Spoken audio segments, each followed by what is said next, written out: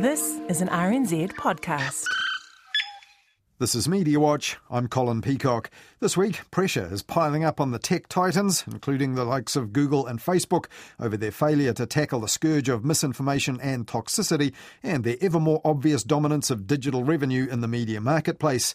But in Australia, the government has confronted them on both fronts, and it's still putting on more pressure from the very top. Social media has become a coward's palace where people can just go on there, not say who they are, destroy people's lives, and do so with impunity.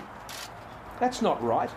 We ask an Aussie expert whether we should be following in their footsteps on this. Also, we look at surprising claims that expensive new medicines are more important to us than the COVID vaccine, and that this issue could cause a change in government.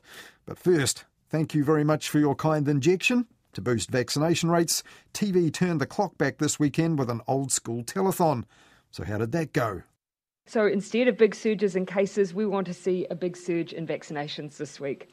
In order to help with that, I have the pleasure to announce today a blast from the past to support and encourage our nationwide vaccination effort. This Saturday between 12 and 8 p.m. on Channel 200 and supported to date by Discovery, screened on 3 and Māori TV and streaming on Hahana Facebook, will be holding a Vaxathon. That was Prime Minister Jacinda Ardern last week, announcing a Vaxathon to pump up the jabs this weekend, with some big news media outlets making it an 8-hour televised extravaganza, a throwback to this sort of thing from days gone by. Really busy, aren't you? And also finding a way tonight, over in the audience we have Howard Morrison. Kia ora and welcome to Telethon. We indeed are Hamilton. Are we Hamilton? Stephen! And this was the biggest national broadcast of its kind for many years, broadcast live from Kaitaia, Otara, Rotorua, New Plymouth, Ōtautahi, Christchurch, Porirua, Wellington and plenty of other places too. And it ran across more channels at once than any event since the Rugby World Cup final from Eden Park almost exactly 10 years ago. And adding to the throwback vibe, the HQ was Avalon, the TV centre purpose-built in the 1970s, which later became a great white elephant of broadcasting marooned in the Hutt Valley. On Friday, TVNZ announced it had decided to come to the party too, with 7 hours of the live coverage on TV2 and more online. We believe in the mahi taking place this Saturday, they said, and we love working with our fellow broadcasters, they added, albeit rather late in the piece. But in the run-up, not all media personalities were getting in behind. They're having a rah-rah vaccine day this weekend. What result are they looking for? Who would know? And if we don't know, when is the end? And if they hit a wall of resistance, then what? Who would know? News Talk ZB's Mike Hosking on the air last Tuesday, and that wall of resistance he spoke about there has been much on his mind in recent times. 2 months ago, Mike Hosking was saying this. 55,000 a day for 5 months would have seen over 8 million doses handed out. That would give us about the coverage most Western nations have been able to deal with before you hit a fairly serious wall of resistance. Now, back then, Mike Hosking reckoned we'd hit that wall at about 77 or 78% of eligible Kiwis, a level that, as we now know, has already been clearly surpassed. And even after his own employers at NZME began a campaign to get 90% of Kiwis jabbed by Christmas time, Mike Hosking continued to pour cold water on that target too. Just last Monday, News Talk ZB was running this promo for his show. Talking the issues that matter. Here's the cold, hard reality. If they're going to stick hard and fast to 90%, as much as I'd like to say otherwise, we are not getting there. Well, I'm not sure that they've been totally clear with us about how long this will take. And he wasn't the only one at ZB unenthusiastic about the Vaxathon this weekend, when News Hub's Patrick Gower, who was one of the star hosts, said he reckoned it would be a magical moment in New Zealand history. ZB's Heather Duplessis-Allen didn't agree. I'm really worried about this, Paddy. I'm really worried that this is going to be an absolute unmitigated disaster and really lame. Yeah, well, you are going to be proven totally wrong by that, because I haven't been involved with anything lame ever. And I think it'll be the exact opposite. So would Teeks or Taika Waititi in 2021 rack up the crowds like Howard Morrison back in 1988?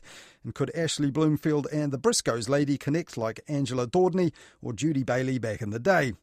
Well, that's a tough ask, and many of the celebs who would usually have been in their boots and all among the great unwashed couldn't be because of Auckland's level 3. But in the end, this was all about how people would respond on the ground around the motu, or not, once Super Saturday kicked off. Kia ora, I'm Sonny Ngata, and I know what you're thinking. Who the hell is this guy? It's okay, I don't know who I am sometimes either. But I'm not the only villager in this village, because it's going to take a village. So let me introduce you to my first sister from another mister. It's Narelle Sindos. And early on in the broadcast after midday, it was clear that it was already taking off before the TV had turned on. I didn't pass stats in the 7 form, but did I just see over 50,000 today? And I think I just saw that the Māori count had also been around just short of 10,000. So we've seen a massive amount of numbers of Vax updates. Look, you've got the top town there at the moment. Does that say Coromandel? Wow, that is awesome. And fascinating that Coromandel should be the top town early on, after the district's own mayor was in the news earlier in the week for refusing the Pfizer vaccine, as well as RNZ's questions about it. If that's the end of the questions, I'm going to go now. I've got other things that I need to do. Thank you. What's unsafe about it? Now, the hours of live crosses to community centres, marae and medical centres around the country, and the prospect of Patrick Gow on TikTok or Clark Gayford on the decks, and the bands, the DJs and the presenters all bantering in-house, all that may not have been everyone's cup of tea. And those who grizzle about te reo on the air would have been exposed to a lot more than they would have felt comfortable with also. But in the end, what mattered was jabs and arms all day long. 66,500 total vax count so far, just over 10,500 Māori vaccinations. Amazing work there. And in terms of second vax done. So, Aotearoa, we have now hit 100,019 vaccinations today, which is awesome. Yes, baby. Yeah. But let's not stop there. We set a target for ourselves. Aotearoa, you've done it, but let's keep going. Breaking news, whānau, breaking news. We've just gone past 130,000. Come on up. Come on up. Come on up, whānau. Come on up. But it wasn't all about just that final score either. It was also crucial on Super Saturday to get as many first doses done as possible, especially in so far under-jabbed communities and regions. And on TVNZ1 News that night, it was why Wendy Petrie asked immunologist Maya Brewerton this. Around 30% were first doses. Did you want to see that higher? Yeah, look, I think both first and second doses matter. I guess the first doses we really focus on because that sort of suggests the target we might be able to reach. I think looking at Māori, it's quite interesting. It was more like a 50-50 division, I think, last time I looked at the data for Māori. And actually it was the biggest day of vaccination for Māori as well. So I'm happy with first doses and I'm happy with second doses. As the editorial in the Stuff papers pointed out on Saturday, before everything kicked off, numbers aside, this was also about rebuilding social cohesion, which, Stuff said, has frayed dramatically with Delta, making this a much tougher task than New Zealanders had expected. But the editorial went on to make a case that was in itself a bit more divisive, when it said that Super Saturday should now be followed by firmer targets and timelines from our government and plans for relaxed lockdowns and open borders. And that was echoed by Stuff political editor Luke Malpass, who said keeping the public in limbo cannot continue any longer. And while he was at it, he dismissed what he called the epidemiological echo chamber for level 4. Now, whatever the number of Super Saturday vaccinations means in the end, one thing that won't change is the steady stream of strident opinion aired in the media about how our COVID strategy should now adapt. Hayden Donnell took a look at the increasing volume of those opinions, in both senses of the word, on Midweek Mediawatch this week, talking to Karen Hay on Nights on RNZ National last Wednesday. If you missed it, that's on our page of the RNZ website, our section of the RNZ app, or you'll find it in our podcast feed, wherever you get your podcasts.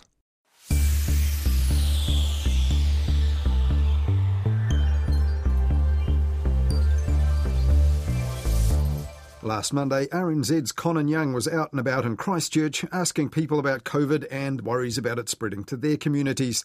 And one woman who worked for a construction company with about 100 employees told him this. A lot of people don't realise what the cost is to business owners, by not getting vaccinated, and relying on Facebook is to be a be-all and end-all of knowledge. Where are you getting your research from? Facebook, Instagram, or a scientist? She's not the only one also worried about people doing their own vaccination research on Facebook or Instagram and coming to the wrong conclusions. In a long reflection on the power of big tech platforms last week, the Spin-Off's managing editor Duncan Grieve noted that as the number of first doses administered began to fall worryingly the previous week, some anti-vaxxers were spamming the Facebook stream of a 1 p.m. press briefing with vaccine falsehoods, while the Prime Minister herself was urging everyone on the stream to get vaccinated as soon as possible.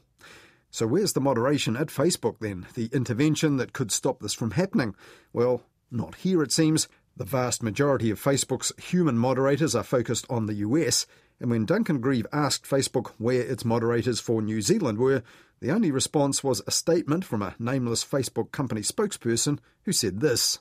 Our content moderation approach is global and operates 24/7 across multiple time zones and in many different languages. Duncan Grieve concluded that two of the biggest and most profitable companies the world has ever known, Facebook and the search titan Google, operate here with less regulation than the average local takeaway or taxi firm.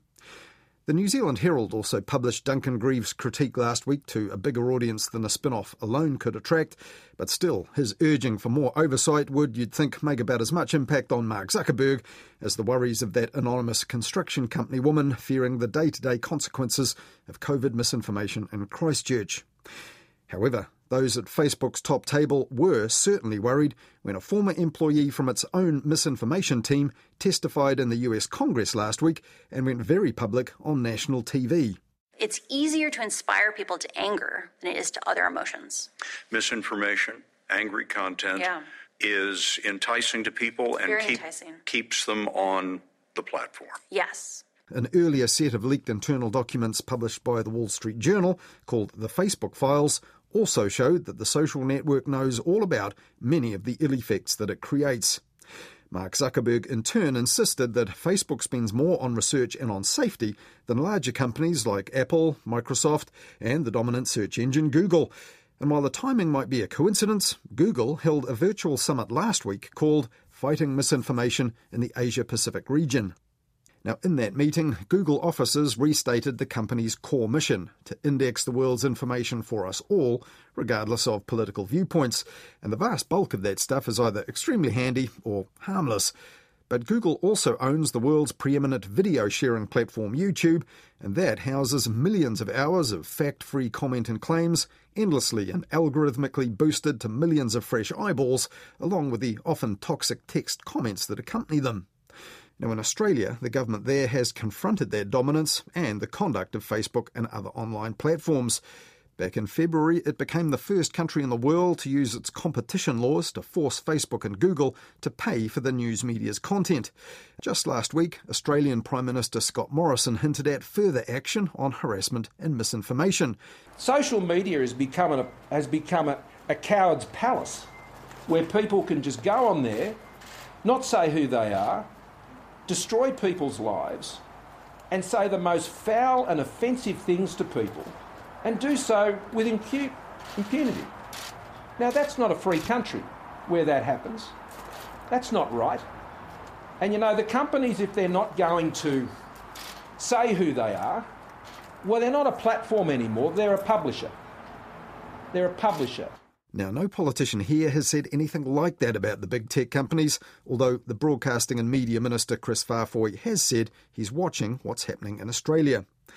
Now, also taking part in that Google Summit on Misinformation last week was political science and journalism expert, Associate Professor Andrea Carlson from Melbourne's La Trobe University, who earlier this year published a landmark report on how misinformation might be tackled in this part of the world. The funder of that report, incidentally, was Facebook itself. And this week, Professor Carlson published The Grand Bargain, a new analysis of that groundbreaking deal struck with Australian news media, in which she says big tech's hold over the media industry may be set to change. I guess at face value, there's clearly a problem for democracies globally, as you've said in the introduction there, about how you manage this unregulated space that enables digital platforms unprecedented market share of advertising and as a conduit for misinformation and disinformation. But if I could be a little bit more controversial, I think the answer in Australia really lies with the fact that we have Rupert Murdoch's News Corp as a dominant media player in our media marketplace. Murdoch and his publications have been putting pressure on the government for some time to address the growing market share of big technology companies such as Google and Facebook. This led to the government ordering an ACCC inquiry into the market share of the digital platforms. That inquiry reported back with a host of recommendations, and among them was that Australia establish a news media bargaining code to get the companies to pay for third-party news content on their websites. And the other component that came out of that, which has since been developed, is a voluntary code of practice for the platforms on how to manage misinformation and disinformation. Facebook recently has been under heaps of pressure. The Wall Street Journal and the Facebook files, Francis Haugen, the whistleblower, for example. Do you think that has actually damaged the company because they've ridden out scandals like Cambridge Analytica and so on before, and they're still as powerful and profitable as ever? Yeah, I think it has a cumulative effect, but I think what was particularly potent about these these allegations was that at the heart of them is young people, and that's why we've seen a greater call of action, I think, with these latest allegations, particularly in the US, where there's such reticence to limit freedom of expression under the First Amendment right. Look, Andrea, it was probably the timing just a coincidence, but Google for the Asia-Pacific region held a summit, an online virtual gathering to talk about its efforts to counter misinformation just last week. You and I were both a part of that. Now, the company's officers and executives who spoke there, they seemed pretty comfortable with the efforts they made to enhance trust and safety and money put into moderation. There didn't seem like a sense of sort of crisis or a public relations problem such as Facebook seems to be facing. Do you think Google, which is so dominant in its field of search, is actually doing a good job because it owns YouTube and there's an awful lot of that stuff on that platform? Yeah, I mean, on one hand, it's really great to see the companies engaging with the problem of mis and disinformation because it's a fire hydrant that just keeps flowing, enormous amounts of information. But are the companies doing enough? I think there's always more that can be done because this is a global problem that's not going away anytime soon. And it was good that you and I were invited along to listen to what's going on. But I think there needs to be more formalised engagement with all the different stakeholders, whether they be journalists or civil society actors or academics and policymakers, to really look at the multiple ways that fake news can be addressed. It's not a problem that can be solved by just one platform as it runs across all platforms. Well, you were the lead author of a big report that came out last February about misinformation in the Asia-Pacific region. In that, the report says the spread of global online misinformation has the potential to erode foundational elements of modern civilization. That's pretty serious. And also saying misinformation surrounding COVID-19 has exposed the broader potential of information disorder on the internet that could jeopardise public health and safety. But what other sort of conclusions and actual recommendations did you come up with in the report that you thought might actually help governments, in this part of the world or elsewhere, actually deal with the effects of all that? This research was part of a research award that I received from Facebook, which was in the lead up to Australia developing its own mis and disinformation code, which I mentioned before.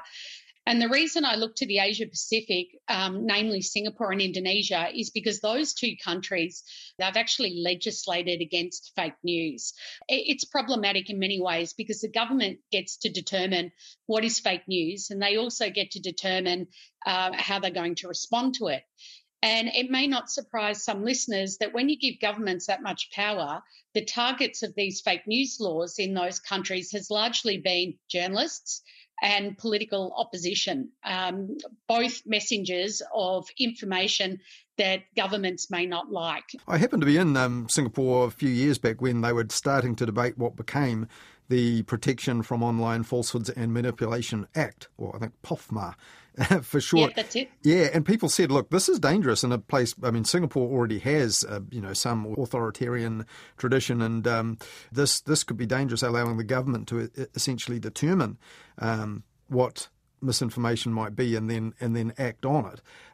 Now that we have a crisis such as COVID, does it actually give them more scope to be able to knock down and take out stuff that is demonstrably not in accordance with the science and has the serious potential to misinform people and have public health consequences? Are they actually better off for having a blunt instrument like that to be able to deal with the problem in a crisis? I'm sure some of the policymakers in Singapore would argue yes, and POFMA has been able to capture some of the misinformation around COVID, particularly around harmful treatments and the efficacy of vaccines and that sort of misinformation. But the problem is, from my perspective, there were already laws in place that could have dealt with that misinformation without the very heavy-handed approach of anti-fake news laws.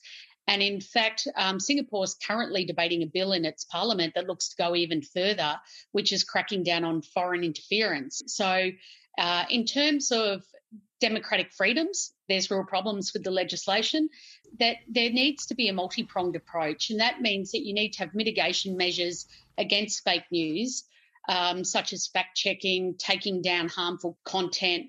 And important lesson was to avoid government overreach, which we've just been speaking about, not giving too much power to government to be the arbiters of what is fake news in case it is weaponised and misused.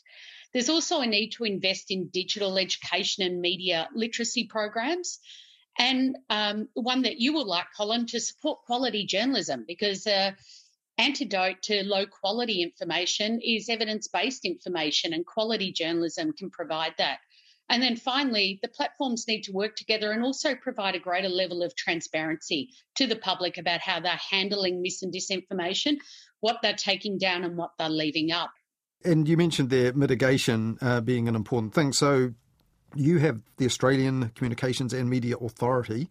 This is your regulator. So if there is, say, COVID-19 misinformation, something that could have serious consequences, whether it's in a news media platform, a news media publisher has put that up, or it's just something on social media on one of the big platforms like Facebook, can Australians complain about it, and can the ACMA actually strike it down, get it removed? Our regulator looks to more legacy media content and can issue warnings or even suspend licences if need be to broadcasters. But when it comes to online mis and disinformation, the new code that was put in place is a voluntary one, and it's self-regulation.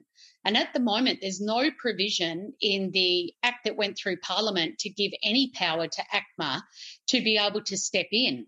And the government has left the door open for it to go from being a voluntary regulation to a mandatory co-regulation, which is the pathway that Europe is now going down. And the Australian government with ACMA is watching to see how this self-regulation works in Australia, to see whether they need to step in at some point, and is something that will be revealed in coming months of how the public can deal directly with the overarching body called Digi, which all the platforms belong to, if they see something that they don't agree with. Yes, there was a representative from the DIGI group at the Google Summit last week that we both took part in, and she was saying this has actually been adopted by, among others, Facebook, Google, Microsoft, TikTok, Twitter. In your mind, is it effective, albeit that it's new, is it effective that all those groups are signing up to an agreed code? Well, I think it's good news that they're leaning in and they are being signatories. But keep in mind, I'm not sure they had a lot of choice. As another piece of legislation I think we'll talk about in a moment, the News Media Bargaining Code, when that was being debated, there was enormous backlash from the tech giants. Both Google and Facebook threatened to leave Australia. And in fact, Facebook acted on that promise and pulled its news sites from Australia's internet for about a week. Signing up to the code shows that they've got some good faith there, but I do think it's too early to tell how well it's working. Because all the platforms are quite different, their reports can also be different, and they don't have to opt into every of the 7 pillars that the code covers. So we need to see with time whether there's opting in and out of those 7 pillars, and how detailed the reports are, the level of transparency, and also whether they adequately deal with public complaints. Well, just recently, Andrea, a report came out about the News Media Bargaining Code that I think you wrote. This was, I think, the first really comprehensive look at how that bargaining code is progressing. I mean, is it working well for Australian news and media and journalism? Because I read recently, for example, the Australian Office of the Guardian that has been hiring journalists, launching projects off the back of money that it's getting from the big platforms for using their news online. Yes, again, this is a really new development in Australia. The News Media Bargaining Code came into being earlier this year. So far, there's been 14 deals done between media companies with Google, and there's been 11 done with Facebook. There's been interest also from the UK, Canada, and even the USA on adopting something similar. This is interesting because in the past, when countries have tried to get big tech to pay for news on their platforms, they've used copyright mechanisms. The Australian version uses competition law in order to compel only Google and Facebook are named in the law to compel them to pay third parties. The problem with the code, though, it would seem, is this picking and choosing about who gets to do a deal with the big tech companies and who doesn't. Facebook's been a bit tougher in picking and choosing who they're doing deals with. So we also need to watch this code really closely to see whether, first of all, who gets to do a deal, and then whether it translates to what the policy intention is, which is to produce more public interest journalism. News Corp's been slashing jobs. And they've been enormous beneficiaries of the News Media Bargaining Code. While it's commercial in confidence, media reports that I hear are fairly reliable suggest that they have made $30 million out of the deal that they've done on the code.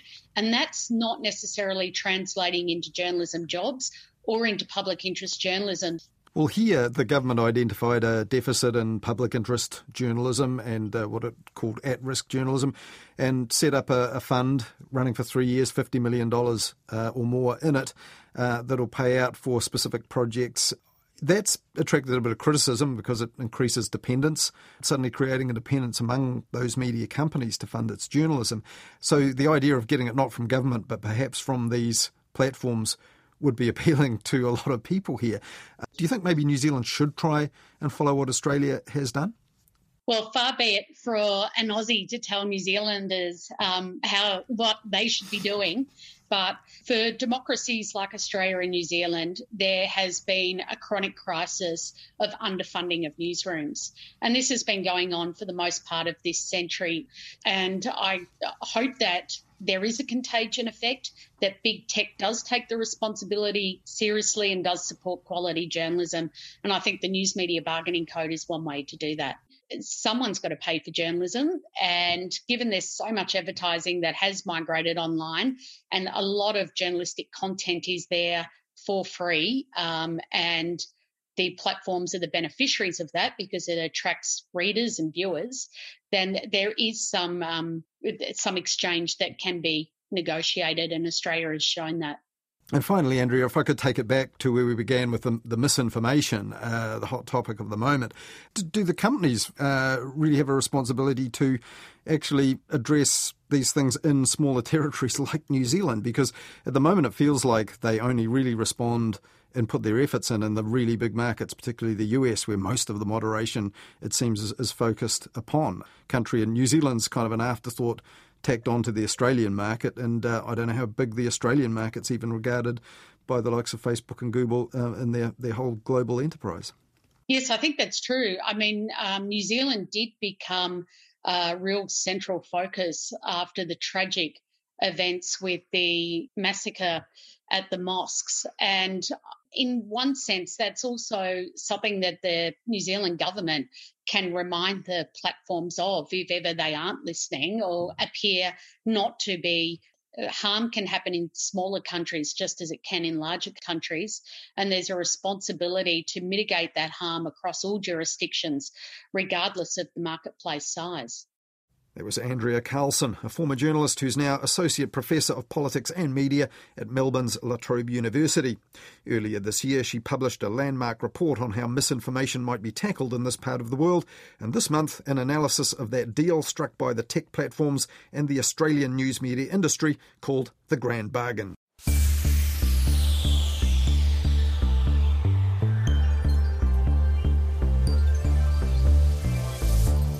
And finally on Mediawatch this weekend, while COVID vaccination is the government's clear top priority now, hence Super Saturday and the Vaxathon this weekend, critics have loudly condemned the lack of urgency during our COVID-free months gone by. The government was also criticised for not offering to pay more to Pfizer to get more doses delivered sooner, even though the company insisted it wouldn't have made any difference if they had. But pressure groups applying pressure to pay whatever it takes for medicine straight away is nothing new, and it hasn't gone away under COVID. Last Sunday, for example, News Hub at 6 viewers were told this. New Zealanders have sent a clear message to the government: fund medicines better or face the political consequences. A survey released exclusively to News Hub reveals Kiwis want the government to pump more money into the drug buying agency Pharmac. Now, for years, the rationing system operated by Pharmac to make the capped national spend on medicines go further has been controversial, and anger about people with serious illnesses missing out has been expressed a lot in the media during intense and emotional campaigns for access to costly new medicines for cancer treatment, cystic fibrosis and other conditions. And last Sunday, News Hub's exclusive report began as almost all these stories do, with the personal plight of a person with a critical illness that could only be eased by expensive drugs that they can't afford themselves. Finding out the cancer drugs she needed weren't funded by the government was an added shock at the worst time for Fiona Matthew. My health was going, I didn't know where my treatment was going, and then suddenly I had to find funding for large amounts of money. And the group that paid for that Colmar-Brunton survey, Patient Voice Aotearoa, said their finding was actually even more stark than News Hub put it. It said 9 out of 10 New Zealanders believe that access to modern medicines is as or more important than access to COVID-19 vaccines. On News Hub at 6, Jenna Lynch broke that down for the viewers like this. They found 50% of Kiwis thought access to other modern medicines was as important as the COVID vaccine. A further 40% thought other medicines were more important. However, News Hub didn't tell viewers that those opinions were gathered almost 3 months ago in the third week of July. Back then, there was no community transmission of COVID-19, and the current outbreak hadn't yet pushed the vaccination rate to the very top of the political agenda. But even allowing for that, the questions in the Colmar-Brunton survey for Patient Voice Aotearoa could also have coloured people's responses. For example, this was one question asked. How important do you personally believe it is for New Zealand to fund all cancer medicines for children? And after that, how important do you personally believe it is for New Zealand to fund all rare disorder medicines for children? Now, when asked like that, few people would say personally that it's not important to ease the suffering of children if it was possible. So when people were then asked this by Colmar-Brunton, do you believe that access to modern medicines that treat diseases and conditions are less, equally, or more important than access to COVID-19 vaccines? Maybe it's not so surprising that 50% said it was just as important and a further 40% said it was either a little more important or much more important than COVID-19 vaccines. Respondents were then told by Colmar-Brunton that Pharmac itself had said this year it would need over $400 million more each year to pay for all the medicines on its wish list. But in the budget, the government announced Pharmac would get just $200 million more over the next 4 years. And with that in mind, Colmar-Brunton then asked people if they felt, personally, if the government should be funding Pharmac less or more. And the response, again, was predictable. And having supplied the survey exclusively to News Hub gave all this a political treatment because Patient Voice Aotearoa added a political spin to their survey. The survey also asked, would this issue influence your vote? And 71% said yes. The clear message to the government: fund drugs properly or your political future is at stake. Now that would be music to the ears of a pressure group putting pressure on the government. And in Newshub, they clearly have an ally prepared to get in behind their campaigns. Tonight we begin an investigation into a miracle drug that is the difference between life and death for a group of very ill Kiwis. But it comes with an eye-watering price tag. National correspondent Patrick Garr is here with all the details in our latest Because It Matters story. And at that time, campaigner Malcolm Mulholland appeared on the AM show, making it personal for the Prime Minister. The floor is yours, Malcolm, and hopefully she will get this message from you at some stage today, if not right now. Prime Minister Jacinda, we've known each other now for over a decade, but ever since we've been speaking out against Pharmac, the communication trail has just gone cold. Why don't you come round, have a cup of tea? Now, using a personal connection and live TV to pressure a Prime Minister to change policy is not the way a healthy health system is supposed to work. After Patient Voice Aotearoa's survey was aired exclusively by Newshub last weekend, News Talk ZB then picked it up like this. A new Colmar-Brunton survey has found Kiwis have little faith in accessing medicine. And Radio Wātea picked it up last Tuesday like this. 9 out of 10 New Zealanders believe that access to modern medicines is as or more important than access to COVID-19 vaccines. These are stark stats derived from the survey. Stark indeed. And the reason that Patient Voice Aotearoa asked people to weigh up novel medicines against COVID vaccines is that the COVID vaccines aren't constrained by the Pharmac budget, and they would like the same direct public funding for the life-saving new drugs that they want. But while that would help some people with debilitating and rare conditions, and of course their families, COVID is a contagion and a national emergency which affects absolutely everybody. And it's odd that none of the reporters who were handed the survey by Patient Voice Aotearoa made that distinction. Well, that's all we have for you in Mediawatch this weekend, but we'll be back again with more on the media at about 10:30 next Wednesday night on Midweek Mediawatch during Nights with Karen Hay, and then back again with more Mediawatch at the same time next Sunday here on RNZ National.